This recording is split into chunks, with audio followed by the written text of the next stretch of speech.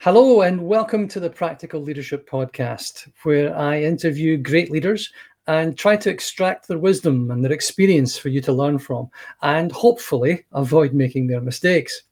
If you want to upgrade your leadership skills in 25 minutes, check out practical-leadership.academy. Today, my guest is Lucy Griffiths, entrepreneur, author, and founder of sortyourfuture.com.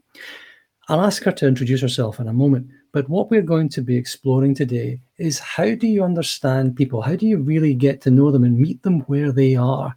And she has the most straightforward, simple answer I've ever come across. Lucy Griffiths, thank you very much indeed for joining me today.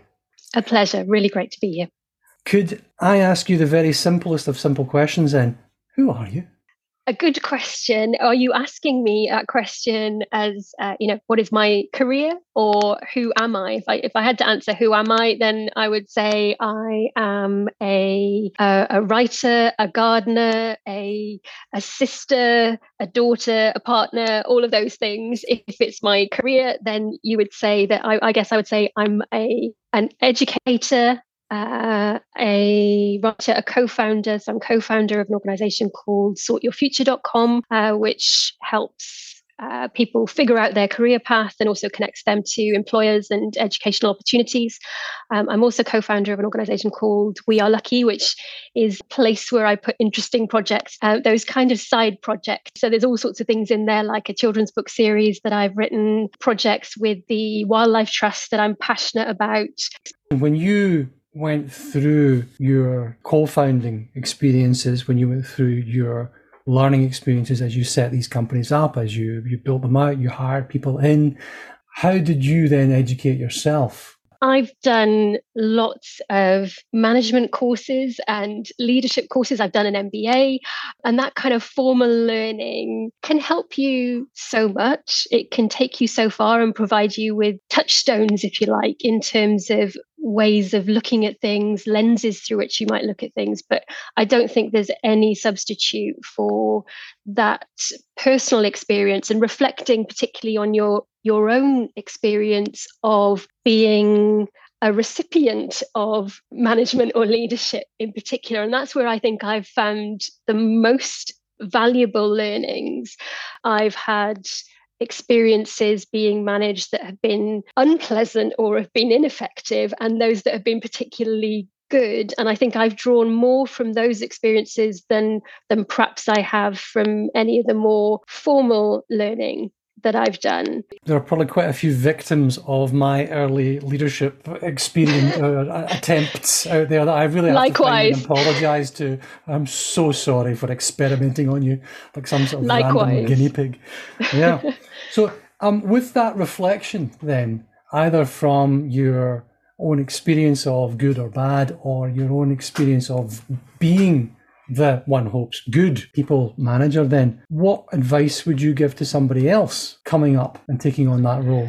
It's easy to be quite rigid in thinking you have to apply a certain set of rules and an approach managing people, leading people in the way that others say that you do. And I think what I've found is that actually listening to yourself and getting to know those people that you're working with can be far more effective. You know, people are, they're fragile, they are completely different and diverse in their ways that they will engage with you as a manager. And I don't think one hard and fast approach suits all. And so for me, it's that notion of get to know the people that you are working with and really seek to understand them rather than trying to perhaps impose a rigid set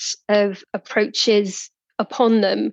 Because I think once you know who you've got around you and what they will respond to, then part of it is that kind of adaptation of your style to suit them, and understanding that you may have people with very, very different needs in your team, and that one style does not suit all in how you deal with these complex individuals who will react differently to different approaches. So meet people where they are. A great manager I had, a man called Ian Whitehead, who I have huge amounts of respect for. His approach to management was always ask people how they want to be managed. One of the first things he asked me when I joined the company, and I thought that's a completely unexpected question that really put the power in my hands to be able to design, if you like, an experience of work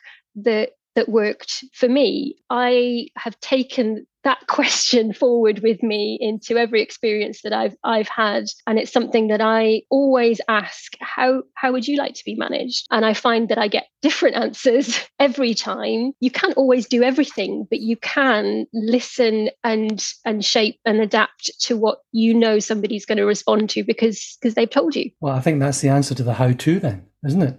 I mean, if we're trying to meet people where they are, I think your answer then is, well, how do you do that? Ask them. Yeah, absolutely. Ask the question. Ask them. I love simple things like that. That's beautiful. I mean, thank you, Ian. So the trail of unknowing victims that we've both left behind in our learning experiences here. What mistake do you think you've made that you learned most from? Oh, it's a great question because I've made many mistakes. I think I've expected people to think like me and be like me a bit more than is the case in the real world quite often. Yeah. So what are you working on at present? Oh, well, the main project that I'm working on at the moment is sortyourfuture.com. Sort has helped around 800,000 people, mostly younger people, to figure out what are the next steps in their career journey over the last couple of years. And we work with people to help them find out about the things that they don't know about in terms of their future career path. You can't search for the things that you don't know exist. So our platform is there to help people access those opportunities that they might not otherwise have had access to by not having the right networks, right, knowing the right people, having access to finance and so on. On the other side of the platform, we have employers who we help to connect to that group of young people who are coming into the workforce, who have so much to offer, but for whom it can be sometimes quite difficult for employers to know how to engage and reach out to. So we support employers with their hiring process to make sure that they are doing the things that are going to reach those talented, diverse young people that we have in our community. I know the sortyourfuture.com platform, and it is quite impressive the way that you actually assess people's interests and then point them towards these different career opportunities. And the fact that you're able to offer access to what is really the high value potential of these people. This is a really hard to reach demographic. What are you going to do? Advertising TikTok? I mean, I want people to come along. You want access to these this young workforce. Where else are you going to get it? Well, sortyourfuture.com, available on a website near you today. Back on track. What are you reading? Sorry. What's at the side of your bed? I read really widely. I'm a great believer that you can learn as much from fiction as you can from non-fiction. So non-fiction wise, I try and read a couple of things that are on the book list each year. I've just read Case Study by Graham McRae Burnett. I think in terms of learning, there's a lot of people who say you can learn pretty much everything you need to learn in life from Shakespeare. Well, I would say yes, but also you might have more fun if you tried the same thing with Terry Pratchett, who I think is an incredible writer and covers the gamut of yes, excellent. The gamut of human experience, and you can learn a huge amount about leadership, about running a business, about politics from Terry. In terms of nonfiction and business books. I'm a huge fan of stuff that's evidence-based. I think there's a lot of stuff out there that's very opinion-based, and I would go with things like Brené Brown. I would recommend anything from her. And I guess if you want a standalone, if you had one business book to buy in your life, I would say BE 2.0 by Jim Collins and Bill Lazier would be top of my list as a guide or a go-to for strategy, for leadership, for entrepreneurship, any of those. BE 2.0, Jim Collins. I love Collins. Okay. Yes. Yeah. Yeah. I think mine would either be The Effective Executive by Peter Drucker from 1967. There's a reason it's yeah. Or even older than that, not necessarily business, but the book that I give away most, and I think I've got like 4 copies here. I just keep buying them and giving them away. Whenever I see them in secondhand stores, I buy them because it's a great gift. It's How to Win Friends and Influence People. Dale Carnegie, 1936. Yes. Still in print. Books that are over about 50 years old, they're going to be around for a while. Pratchett has been around, I hate to tell you this, 1981.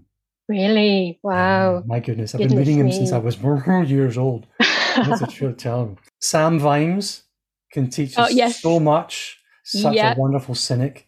It was there's a great little, we'll chop this out, sorry, but I love Pratchett. I went to his obituary service. They had this great service in the Barbican when the entire family was there. Oh, wow. Neil Gaiman was there, the whole guy, everything. Neil got his hat.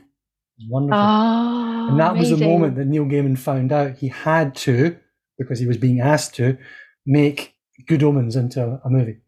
Oh, wow. That was cool. What do you want to thank your younger self for doing?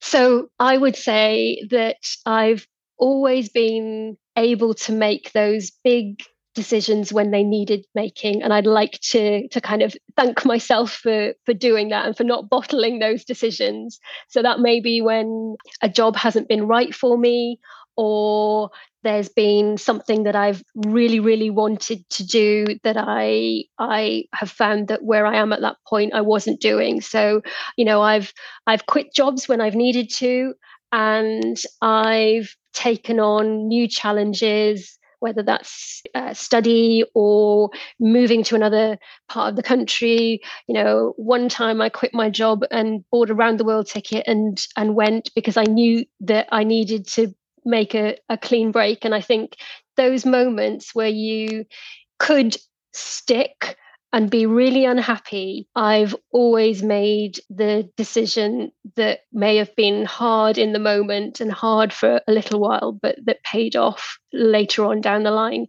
And I think that's something that I would always look back on without regret and with a level of pride that I was able to do that. The real pursuit of happiness, and the original meaning of pursuit and the original meaning of happiness. Absolutely, yeah. Very nice. Thank you very much. Well, then lastly, just to wrap up, how can people find you? Well, I'm on Twitter as @Lucy Griffiths. You can find me on LinkedIn. I'm /Lucy Griffiths UK. And you can also find my TED Talk, How Designers Can Transform Education, by searching on YouTube. Lucy Griffiths, thank you very much indeed for joining me. A pleasure. That's a wrap. Thank you for joining me today. Your homework: subscribe and share this with a friend or colleague. Please leave your 5-star review and any comments you have, because that really helps me to improve every day and it helps people to discover me online. If you want to upgrade your leadership skills in 25 minutes, you should check out practical-leadership.academy.